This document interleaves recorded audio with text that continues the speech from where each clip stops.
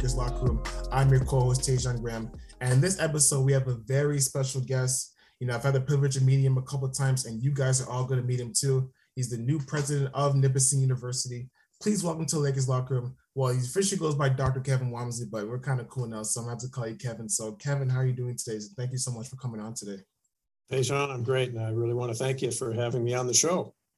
No problem. As soon as you said yes, I knew I had to get you on right away. So it's been great getting to work with you so far. I'm looking forward to having you on. So thank you so much again. Pleasure. So let's get right into it. So you just started your term at Nipissing not too long ago. So how has your adjustment been to the North Bay community and working at Nipissing so far in your first month? Well, I started working officially on August the 1st remotely, and then I arrived in town 2 weeks ago today in the evening. And so I've been in my office now for the short weeks, and so far, I've met with students and administrators, board members, alumni, and some faculty members, and everybody's been very welcoming so far. So I've had a great experience today. That's awesome. How has the relationships been so far? Have you built any really close relationship with administrative staff? Or I know you've kind of had the opportunity to meet with some athletes. So how's the relationship building with you so far? Well, you're only as good as your staff, right? And so far, so good. I got a chance to meet some people during the interview process. And of course, that was a factor in me coming to Nipissing, was knowing that I had great vice presidents and deans and students and a great board chair. So I've had a very good relationship with the board chair, and I've met with the board executive, and of course, had a chance to meet with students, a couple of teams, which was great, and an opportunity to participate in the move-in on Saturday and Sunday. So had a great experience with NUSU and all the residents, dons and softs. And I would say the team in the president's office is outstanding. Really all about service and making sure that people get in to see me and to talk to me, and they're really, really good. Awesome. I know last time your previous place was at St. Francis Xavier University, which is out back in Antigua, Nova Scotia. Oh, quick side note, by the way.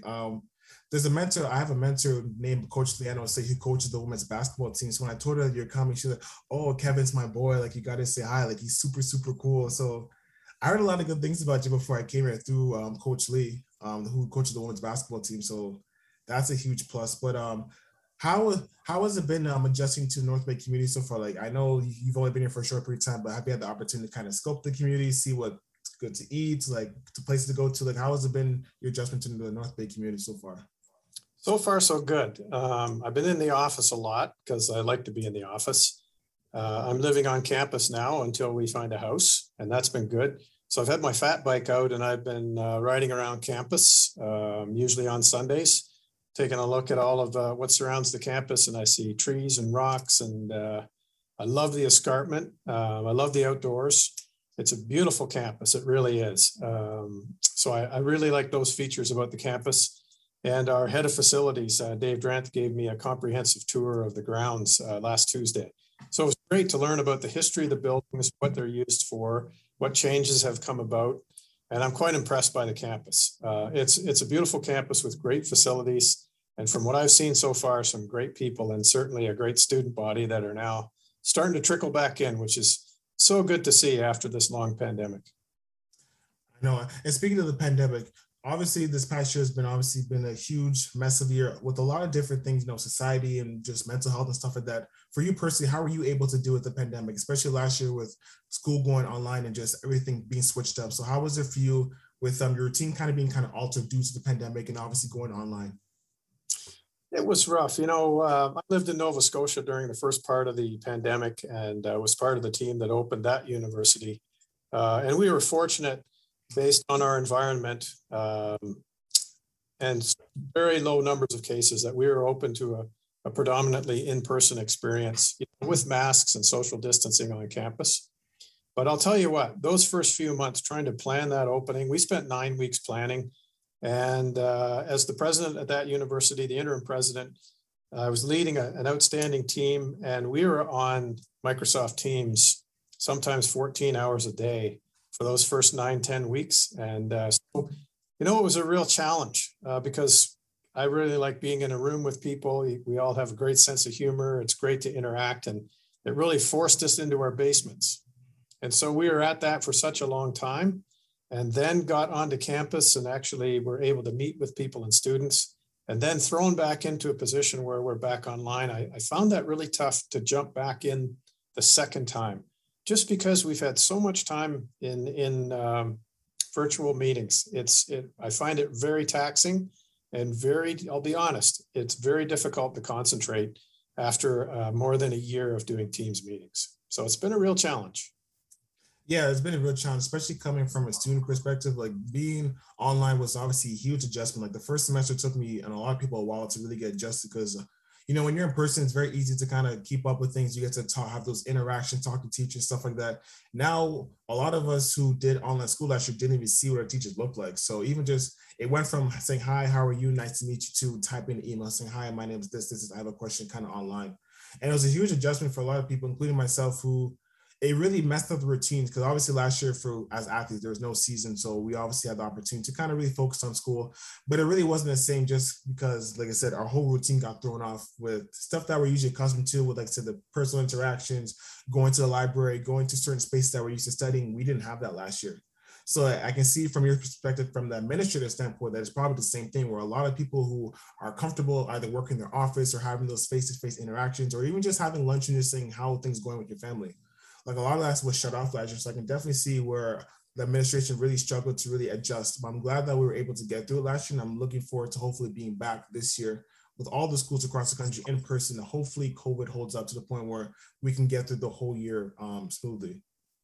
But obviously once, the time at St. FX came, you came to Nipissing. But how was your time at St. FX if you were to describe throughout the whole time you were there? And how long were you there, by the way? I was there for 6 years. So I was 5 years in the role of academic vice president and provost, and then 1 year as interim president. I had a great experience at St. FX. I spent a lot of time in Ontario. I was born and raised in Ontario and did 2 degrees in Ontario, and then went out west to do a 3rd degree and came back it was 10 years later, came back and worked in Ontario for 18 years. So a bit of an adjustment going from a large city like London, a large university like Western, going out to St. FX with 5,000 students. And interestingly, St. FX is a lot like Nipissing.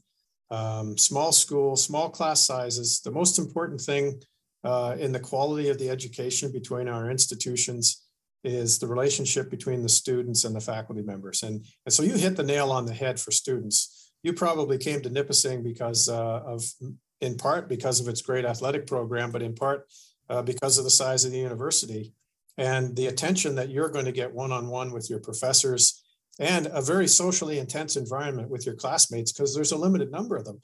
Right. And so the students online is like a double slap because we're all really here because of this personal experience that we have at small universities. That's really what makes it for us. That's why we choose to work and enroll in these universities, because of the close personal relationships with students and faculty members, and the opportunities and the leg up that it gives you for the next stage in your life. So the pandemic has really thrown a wrench in those gears.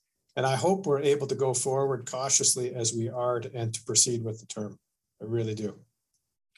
And I've said so many times last season on the podcast that the pandemic gave people opportunity to really self-reflect and see what they got to do to get better. So if you didn't come out of the pandemic as a better version of yourself, then you basically waste your time, because up to this point, we've had about a good 14 months, 15 months to really sit down and see what they got to do to get better, whether it's as a student, as an administration, as universities, things like that. So hopefully everyone took the opportunity to really benefit from the pandemic and turn a negative into a positive and see where different aspects they need to get better. Because we've talked about amongst ourselves, which we're going to get into a little bit later, but there's so many things that need to change, with schools and society and all that type of stuff. So I really hope that people took this opportunity to really learn something. But you touched on it just now, but it's kind of going on just to say you're in academia, but just looking at your resume and all the stuff that you accomplished over your time, you're very accomplished and you're very into, leadership and academics and stuff like that. So where did the passion for academics come from for you? Well, I didn't anticipate attending university early on. I grew up on a farm in a working class community of 1,000 people. I had 4 older sisters. A couple of them went to university and I was sort of following them. I did have some support at home for that idea. And I just kind of headed out not knowing what I was going to do. And so I almost failed out of first year. I was a town kid in a large university. I was cowering in my residence room. I was scared to death. And it gives me a sense of what it's like in that transition for sometimes the small town kids or the introverts, and coming to university is a real change. And as I went through university, I thought I was going to become a secondary school teacher. I came into contact with a professor and took his history course. And that really changed everything for me. I loved that course so much. I sought him out after class and asked if I could do an independent research study with him in third year. And he said yes. And so I had a one-on-one relationship with him. I completed a study over the course of a year, and I decided to go to grad school, and I was loving it. I couldn't get enough. And so I did a master's degree with him as well. And my love for research really took over. And at the same time, the program gave me the opportunity to teach as a graduate student. So I was able to teach physical activity classes. And in my PhD, I was able to teach lecture courses when my professor had a leave of absence. And so that put me over the top. And I knew I was going to be a professor at that time.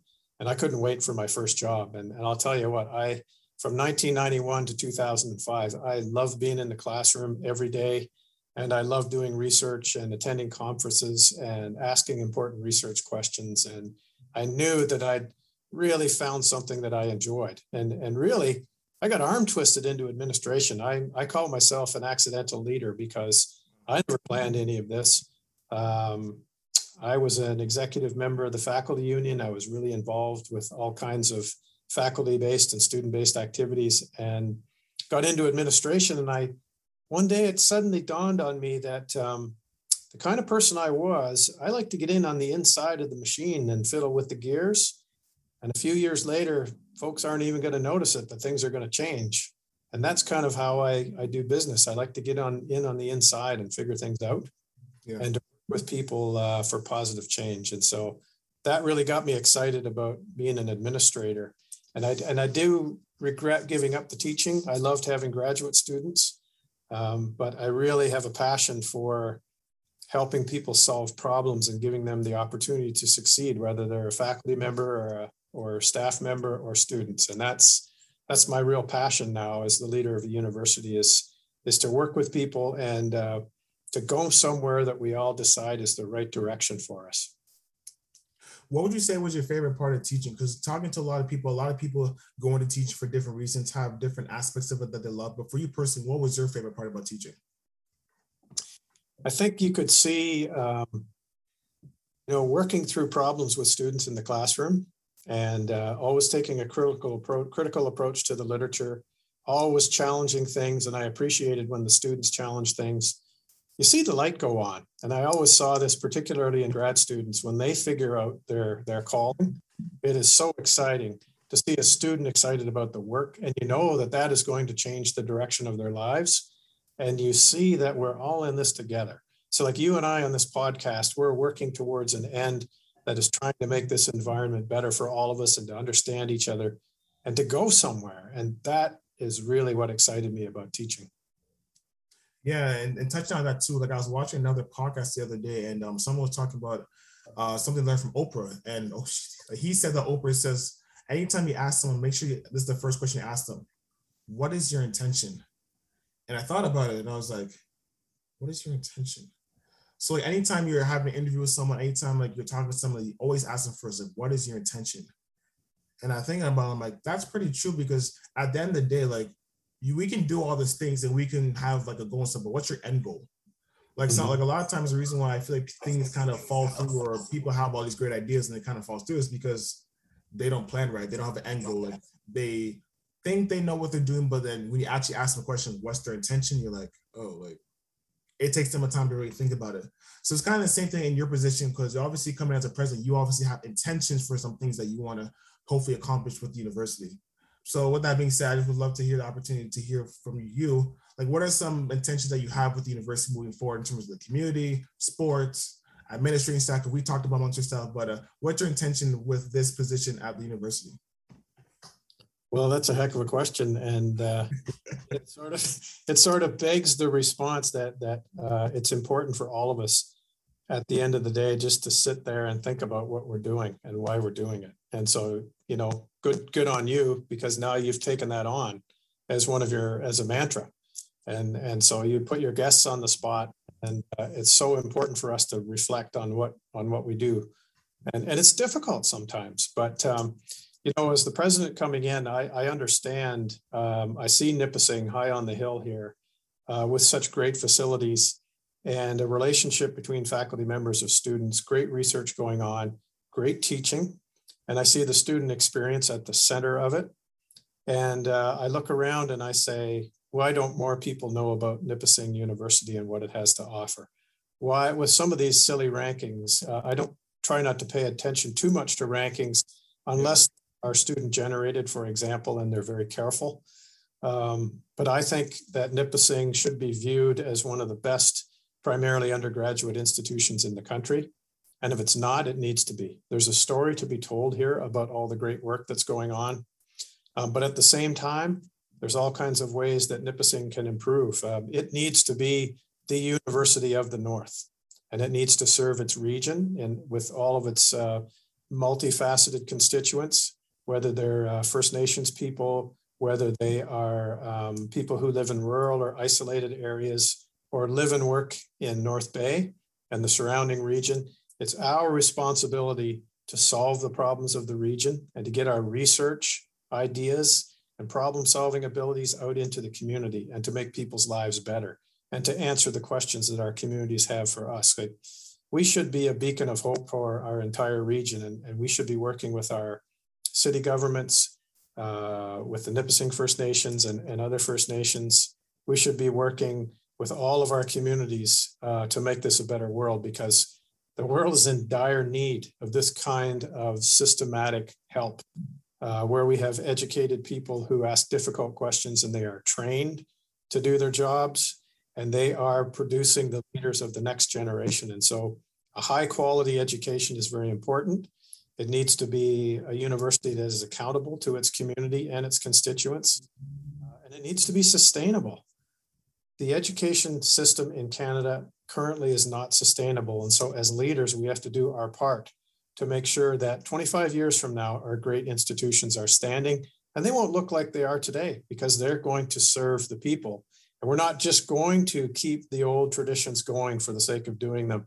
We're going to question everything, and we're going to go forward with the best educational model possible that's going to be sustainable from an environmental standpoint, from an intellectual standpoint, and of course, the financial standpoint. So I would say priorities to promote this university as one of Canada's top quality undergraduate institutions with select grad programs, great community relationships, great alumni relationships, and a damn fine experience for every one of our students. And that means every one of them. Nobody should be left out of this party that we're trying to have.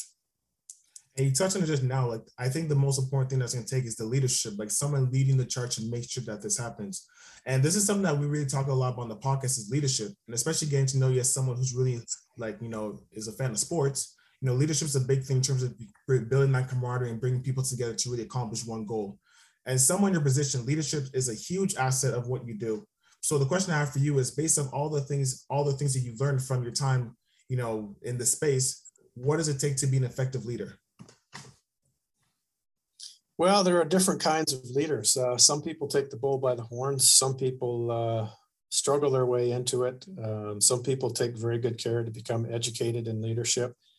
It's something that's not very well understood.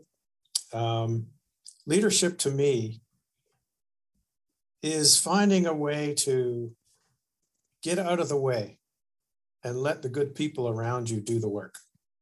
So that could be a student, could be a staff member, could be faculty, could be an administrator.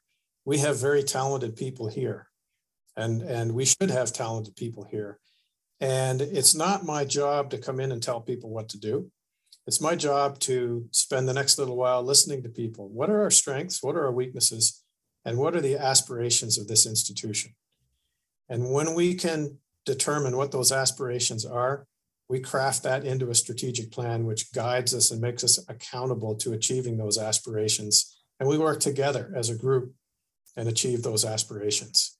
And it's the listening part, and it's the enabling part, and breaking down barriers, creating opportunities for people. so that, whenever I'm finished with this job, I've left the university in a much better position. So that's what I would say would be, if I've done a good job, then those are the symptoms that you will see. Like what you've been hearing so far? Make sure to follow us on IG at Lakers Locker Room and subscribe to our YouTube channel while you're at it, where you can find clips of all our episodes and video content associated with the podcast. Part 2 of the Lakers Locker Room starts now.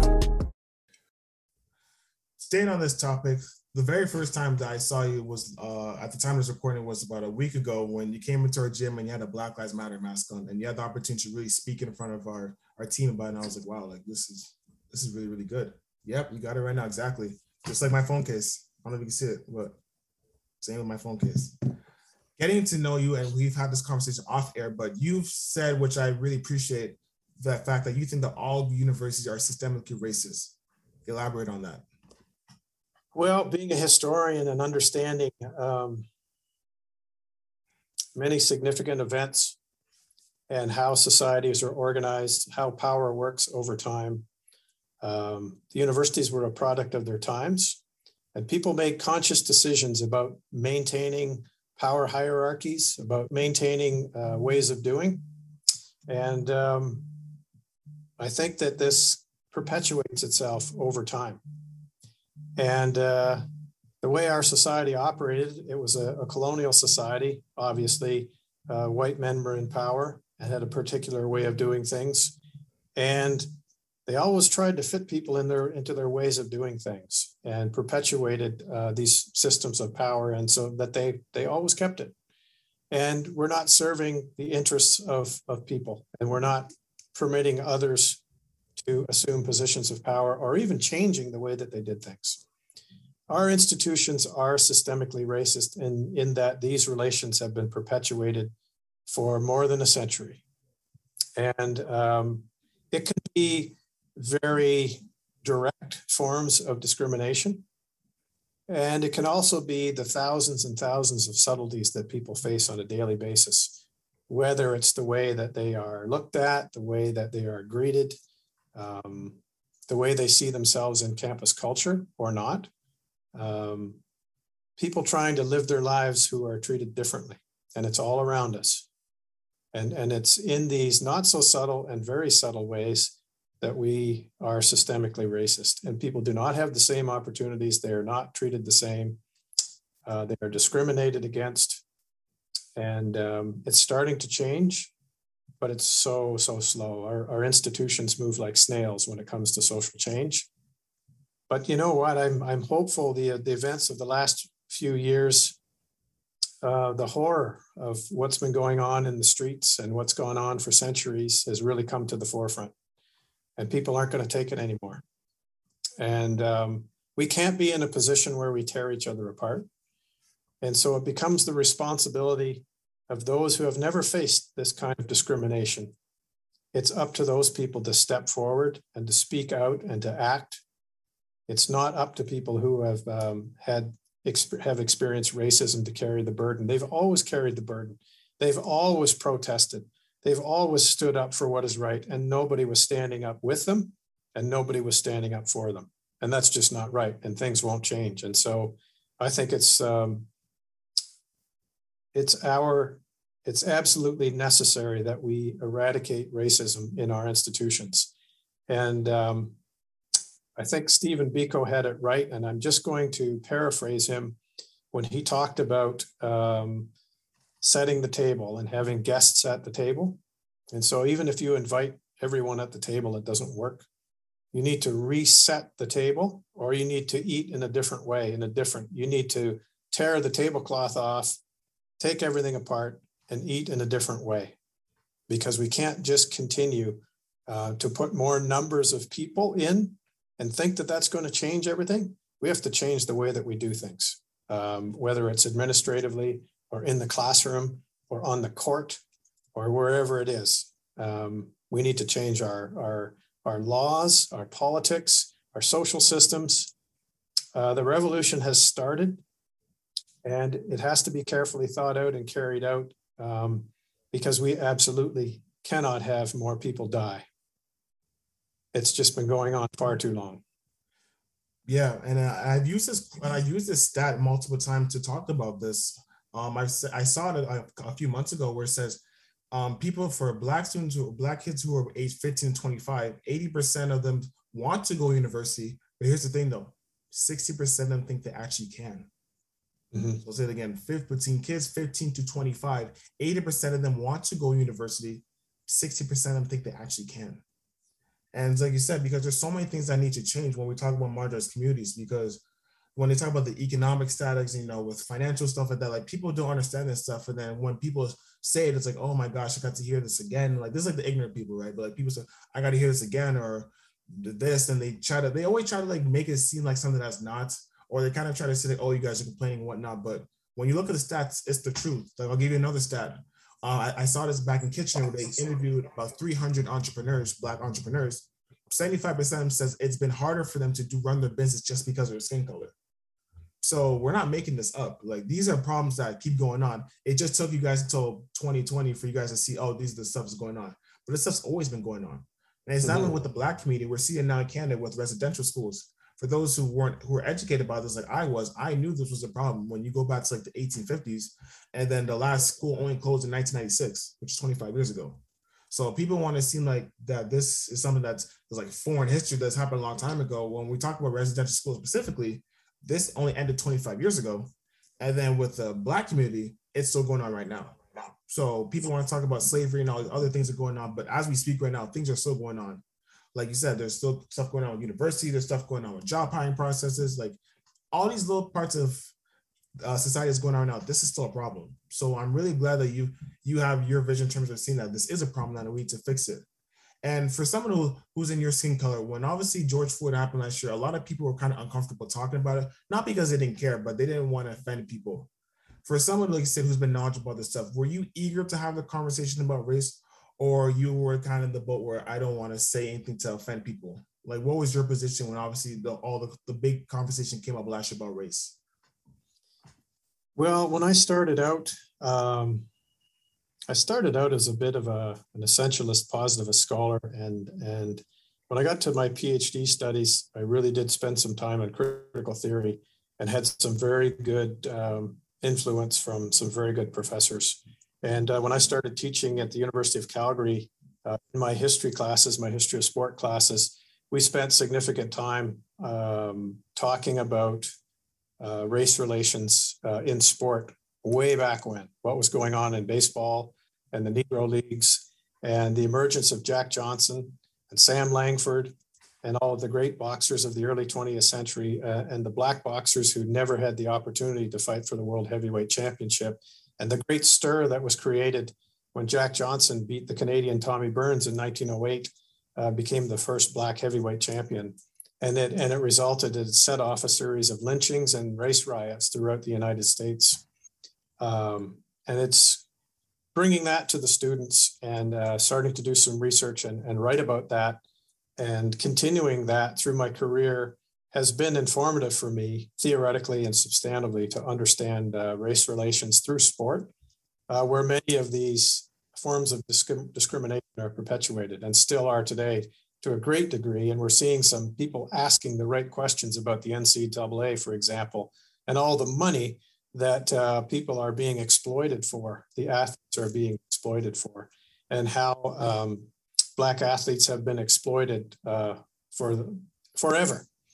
And asking some very difficult questions of this, and it's very complex. But I think the more important part is taking that beyond academics into your own life.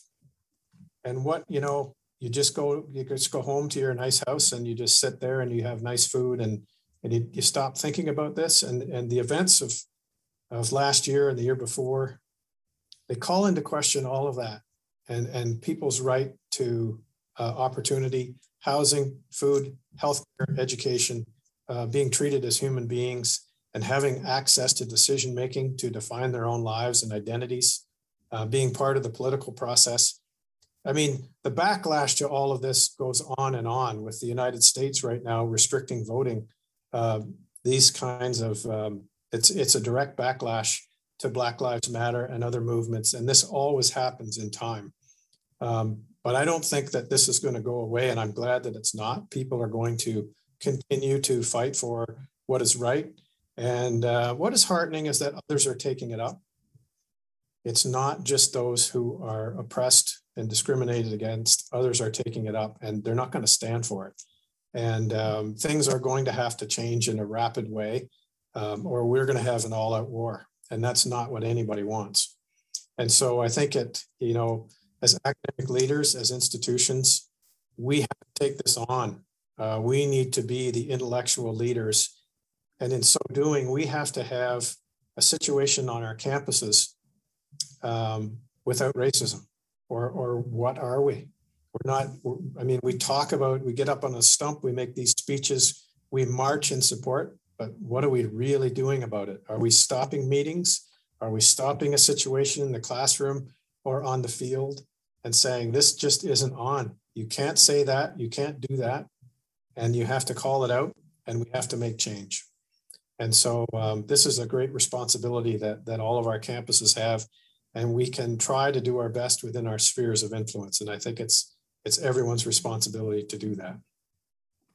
You're seeing now that a lot of athletes are really starting to get involved with this, including myself, and across Ontario. I've had the fortune to start Athletes for Change because a lot of athletes were affected by what happened to George Floyd last year. So they really took the opportunity to take the time to actually create groups and create a platform to really dig on this stuff. I know a lot of people, for example, in the States, when we look at professional athletes, whether it's like LeBron James or the NBA and stuff like that, who are really passionate about social justice, really try to use that platform to advocate for marginalized communities. They kind of say, why is this being ingratiated into sports? Why is it politics, et cetera, like that? What is your take on athletes from the university level and professional level really using their platforms to really advocate for marginalized communities and really bring to the forefront these societal issues? And athletes have been trying to do this for a long time. Wanting to participate was a big deal. Representing community was a big deal. I'm not sure if you're aware of the 1968 Olympics with Tommy Smith and John Carter, who made very clear statements, and others did.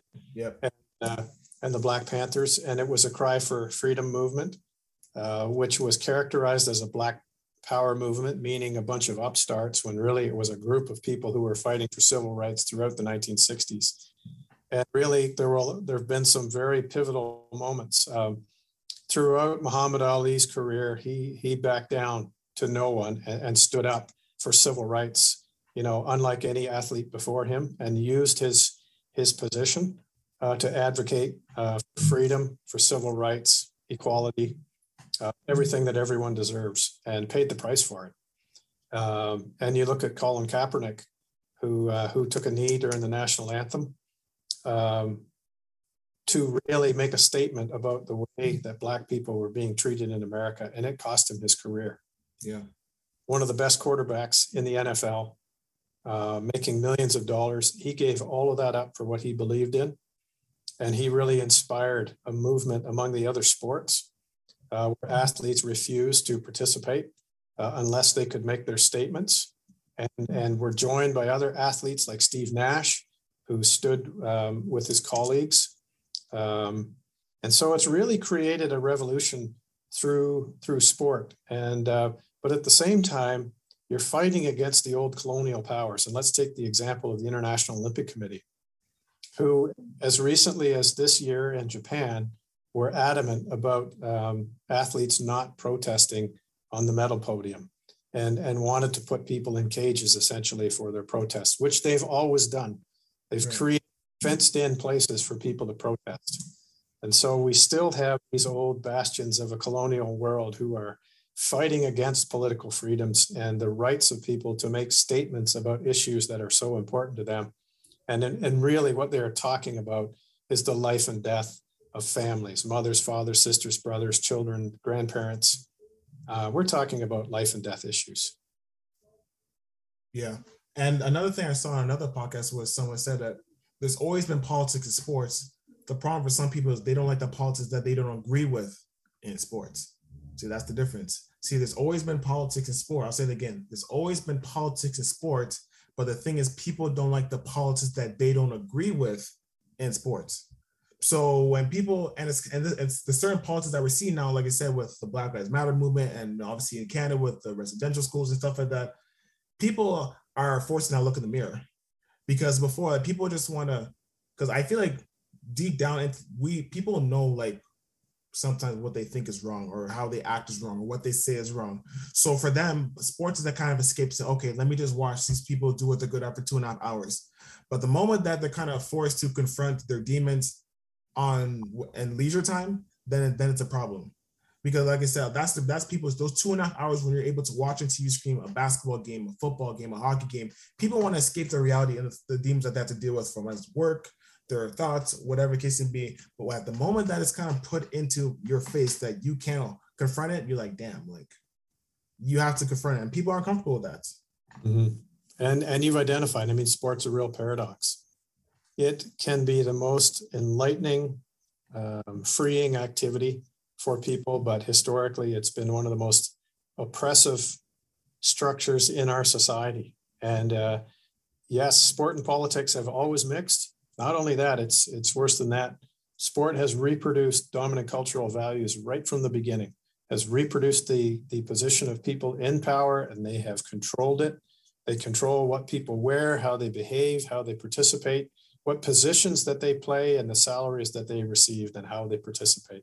So if you can imagine just getting up in the morning, and you know what it's like, you're an athlete. And so you get the opportunity to express yourself on the court. You use a very talented body. You play the sport that you love, but yet you understand how historically oppressive that basketball can be. And you still see the racism during the games that you play, whether it's from the crowd or from other players, or the way the team is structured, or where people play and how much they play, and how they can be used. Now, we hope that this is not the case to the extreme at universities. We certainly see some extremes in professional sport. There's no doubt about that. Athletes are abused mentally, physically. They destroy their bodies, and all for what? For profit. And so you've identified the paradox that is sport. It can be so oppressive, but it can be so freeing. Yeah, and it's unfortunate because a lot of people are kind of, to be honest, blunt hypocrites. Like, people will say things in one context, and then as soon as it doesn't, correlate or like kind of coincide with what they think, oh, people switch up the top and say, oh, I didn't say this, or they switch up how they think. But that's the problem. Like, people need to keep it consistent. Like, listen, if you feel this way, but don't switch it up because all of a sudden becomes popular. Like, for example, like last year with Blackout Tuesday on June 2nd, we talked about it last year in the podcast that, or even this year in the podcast, that people who either really don't support Black Lives Matter, or like don't really know what's about, they just hear the name, posted a black square for what? Like, you just posted to be popular. But the moment June 2nd passed by and like all the stuff, the protest died down, we don't hear anything from you again. We don't hear you. We don't see people taking the time to educate themselves. Like, and I think that's the big problem, that a lot of people are doing this or trying to have the conversation because it's now popular. But it took people like you said, Colin Kaepernick, Muhammad Ali, Nelson Mandela, Martin Luther King Jr., Malcolm X, all these people before who had the conversation when it wasn't popular. And I think that's what's going to take systemic change, because a lot of people are now having a conversation because they feel like they're forced to. And I don't want people to think that they're forced to have the conversation. I feel like they want to have the conversation because they need to have the conversation, and they actually want to learn what they can do to help. And that's kind of how we met the first time. And I really hope that with all these institutions, that they're actually trying to make real change because they see the flaws that was exposed last year, and they actually want to make change, not just because it's popular, people are down their throat, they might lose their job if they don't. Like, they actually genuinely want to make change. I really hope that moving forward, that yes, this conversation is not popular, but people are having it for the right reasons, and they're having it to learn, not just because it's popular. So with that being said, we talked about a lot today, which I really appreciate you. First of all, I want to thank you so much for being open, but to sum it all up, we've talked a lot about, how institutional systemic racist, athletes using their platforms. From your perspective, and it can be a couple of key factors, what do you think is really going to take to actually make change? Like, give me a couple of things that has to happen to really make the proper change that we need systemically, or even if it's in society with athletes. I think that in an institution like this, there's a complete lack of understanding of what goes on in an institution based from the perspective of someone who walks in and is discriminated against in some way from the get-go. So I think that the first thing that needs to happen in post-secondary institutions is that people need to be educated on what racism is, because they don't know and they've never experienced it. And how could they know? And so, okay, we'll give you a pass on that, but you better be willing to think about yourself and how you are complicit. How do you reproduce these values? And what can you do with us to change those values? And so that means we are not just going to bring people into the institution and try to treat everybody equally. There's more to it than that. We need to change the institution and how the institution does business. And that is everything from recruitment to administration to organizing classroom materials, to including all kinds of content from all kinds of different perspectives, changing classroom relations, and generating an understanding between people who are willing to work in new structures that change the way we do things. So we're talking about a complete revolution in post-secondary institutions. And it has to begin with educating ourselves. And we're supposed to be the most educated people in society. Well, we've got a long way to go. And as educators, I'm excited about being educated. I don't have the answers, but I want to learn the answers. And that is really what gets me going. I want to know how I am complicit and how I take all these things for granted and how I may treat people in a certain way and don't understand that. I need to know how I'm doing that, and I need to change it. And I need to do what I can to convince other people to do the same, because we need to make this a better place. And I think for me, on my perspective, as someone who is a student who also runs a student group, I've said this before, that ultimately it's just creating niches that will be three things: educational, like you said, impactful, and resonates with the local community. Like, those are the main three things. Like, if we can create niches that really highlight those three things, then I think we can at least bring to the forefront, like I said, what needs to be changed, and hopefully we can get people on board, because the more hands on deck, the better. And I'm not talking about just Black people, it means everybody. Black people, white people, Hispanic people, everybody. It's gonna take everybody to change this, because yes, this problem, directly involves or impacts, marginalized communities, but it's gonna take people like yourselves and, the whole white community to really jump on board, and not just, like I said, a Black community, doing all the work. Because at some point it comes to a point where, and I said this before too, that when Black people say, like, all the stuff's going on, it's like, okay, they're talking about this over and over and over again. But like, someone from your perspective, which I really appreciate, is talking about this, it's like, oh, like, this is what's going on. Like, oh, this is really a problem. Like, oh, okay, tell me more. Like, it hits different, because it's not the same person who's saying it over and over and over again. It's someone who looks like, the predominant crowd saying the same message that a marginalized group is saying. It's like, okay, like, man, if he's saying it, then this must really be a problem. Like, okay, let's figure out how to help. Let's figure out how to support. Let's actually do things to actually really make a positive impact. Because at the end of the day, like, when it's all said and done, like, how do you want to be remembered? Do you want to be remembered as someone who, saw the stuff that's going on and would just sat in the sidelines and just watch it go by? Or do you want to take this golden opportunity to actually find out how you can actually help and support and honestly better yourself as a person? Because the beauty of us, people like yourself who actually want to learn, is that when you learn, you actually find a better way to help the cause. And I've said this before too with the younger generation, is that if the younger generation has a better way of doing what we're trying to do right now, do it. But the best thing that we're trying to do is at least try to do the best way that we can, give them the knowledge of what we know. And hopefully, with all of the evolution of, society and social media and technology, all this type of stuff, they might have a better way to put out the message more efficiently, more effectively. And that's all we can ask for with the younger generation. How can we help better the younger generation? How can we help set up this current situation better so the next generation of students at the university can thrive and push this thing forward? That's the ultimate goal, like you said, sustainability. Yeah, so I mean, I have to congratulate you on all the work that you've done to date. It's inspired, it's organized, it's passionate, and you're doing it to achieve exactly what we've talked about. What we want to do for the university is to make the university a better place for everybody. Well, I can't thank you more enough for coming on to the podcast. I really appreciate it, Kevin, especially being so open. So thank you so much for coming on, by the way. Oh, it's been my pleasure. So now we're going to get to the quick hitter segment. So this is the part of the podcast where I ask Kevin a question and he has to answer as fast as possible. So Kevin, are you ready? It's not going to be crazy hard, but are you ready? All right. Okay. So first question. So Kevin, who's your favorite musical artist? Favorite musical artist is Neil Young. Okay.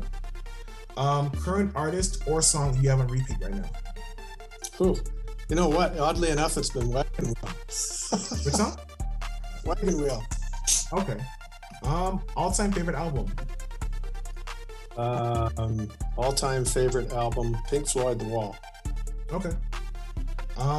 Since you're a sports fan, who's your favorite athlete? Of all time? I have one is Muhammad Ali. Okay, love it. Number 2 is Terry Fox. Wow. Okay, that's a first. No one's ever said Terry Fox. What's the last show you binge watched? The Chair. Okay. Netflix show? Netflix show with Sandra Oh. It's about an English department. Oh, Sandra. Oh, yeah, I know she is. If you could spend a day with someone dead or alive, who would it be? Karl Marx. Okay. So this is a personal one for me. So last year I won this, but I'm interested to see what your answer is. So Kevin, do you like pineapple on your pizza? Yes, I do. If I'm having a Hawaiian, yes. Yes. And you're a little woozy? Okay, so Coach Lee actually does this, which is crazy, but do you do milk before cereal or cereal before milk? Cereal in the bowl, add the milk. Okay, me and Coach Lee do it the other way around. So Really?